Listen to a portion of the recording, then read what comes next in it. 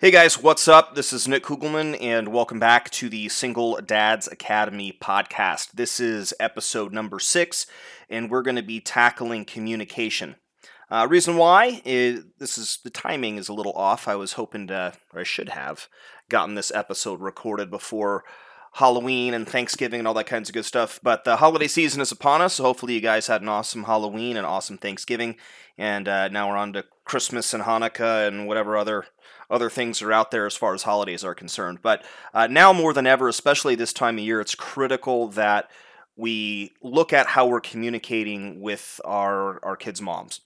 So hopefully you're in a spot where you can communicate in healthy and make it healthy, where it's not yelling at each other, you're not attacking it from a place of anger.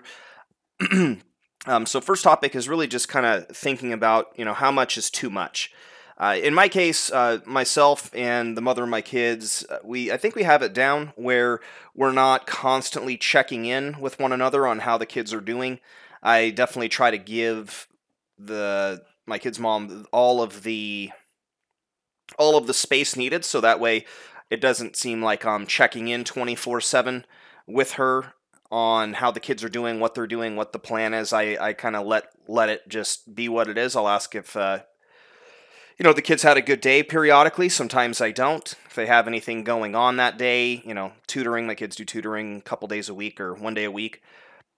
So just kind of the basics as far as frequency. Can be daily, could be a couple times a day. And really, as far as topics and things like that are concerned, it's mostly just related to, how the kids are doing. There's very little, how I'm not asking my kid's mom, which happens to be my ex-wife, I'm not asking her on a day-to-day basis how her day was, what's going on in her life, etc. If she wants to share that stuff proactively, then great. I'm more than happy to listen and support her in any way possible. But I view that as none of my business. It's not my concern, how she's doing day to day.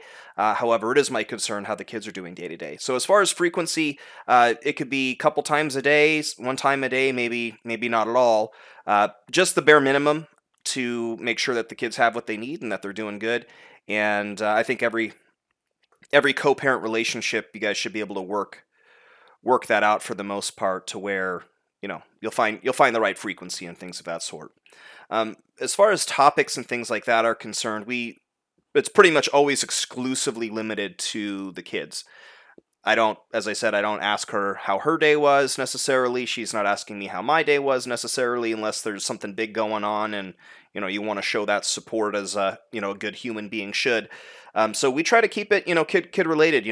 Doctor's appointments, homework assignments, parties that are coming up. Do they have XYZ at your house? In this case, it just recently snowed where I'm based in Boise, and we had to coordinate, what size boots are at whose person's house. Do they have gloves, jackets, snow pants, all that kinds of good stuff. So we did keep it pretty much exclusively kid related. Also schedule related. If we have any work things going on, I have to travel sometimes for work, and so does she. So just try to keep it kind of on topic, related to the kids, and leave all the other stuff kind of on the sidelines. As far as off limits, things that are off limits, as I said, I try not to. It's not my job to judge her and what she's got going on day to day. So try to refrain from any sort of color commentary as far as her relationship with her new boyfriend, and I'd recommend you guys do the same. That's kind of no good shall come from that, in my opinion, and vice versa. She stays away from any kinds of communication with me about how things are going with myself and my girlfriend, so it keeps it pretty easy that way. One other thing, so that's communication in between each other, in a nutshell. Most of that's done via text. When appropriate or when needed, we'll have a phone call conversation, and I usually will text her with my understanding of what I understood from our phone call, so there's some type of record there. And again, I have a good relationship with my kid's mom, so I'm not doing that for legal purposes, but sometimes with conversations and things of that sort, I would always make sure that you confirm with a text message, just to make sure if you have some type of legal thing going on, or a custody battle, or who knows what.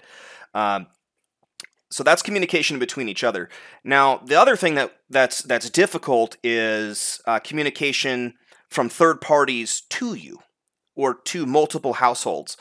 So this has been a real big fucking pain in the ass.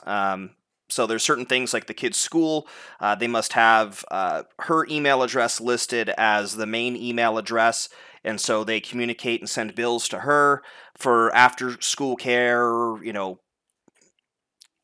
name it, recitals, presentations, things that are needed.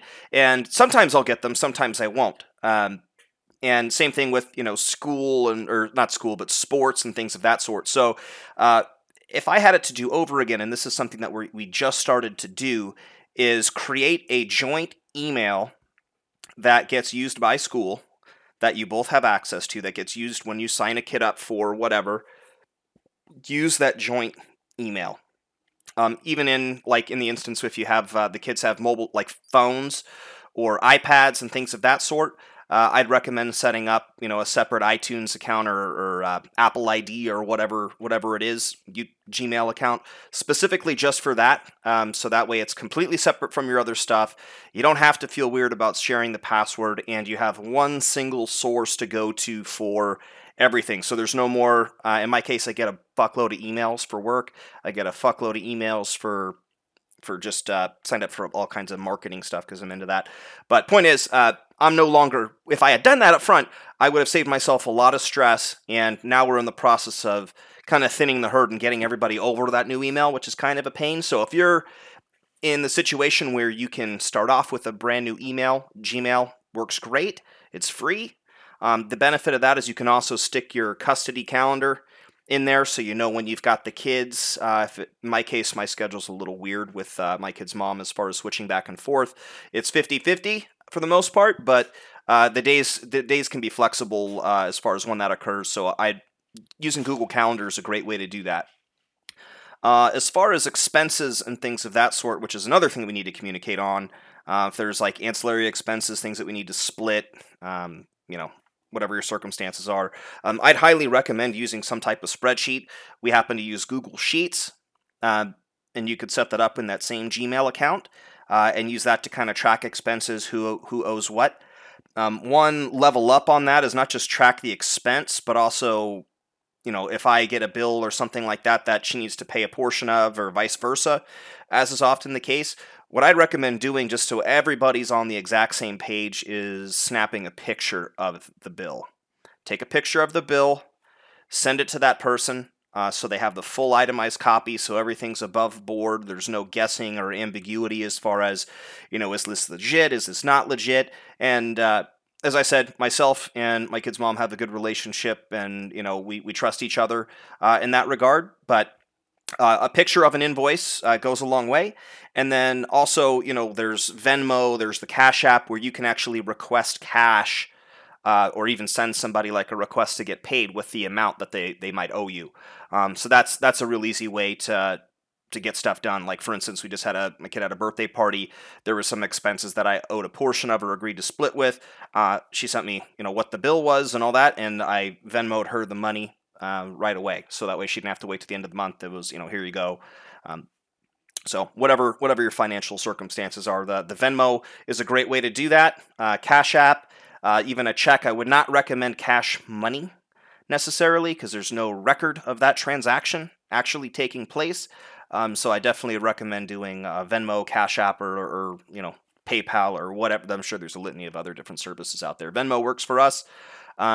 We set all the stuff to private because Venmo automatically makes things public for some reason, which is really strange. But we make ours private, or at least I make my payments to her private, so that way it's nobody's business but myself and her. And I try not to nickel and dime as far as that stuff's concerned, so just kind of keep everything above board and so everybody's on the same page. So that was just kind of a brain dump on communication. Again, use your best judgment. That just what I just shared happens to be what works for me, what I believe works for the mother of my kids. So mileage may vary on your guys' side, but definitely take it for what it's worth. And I hope you guys have a kick-ass day. So thanks for listening, and hope to have more episodes coming up right quick. So thank you guys. Have a good one.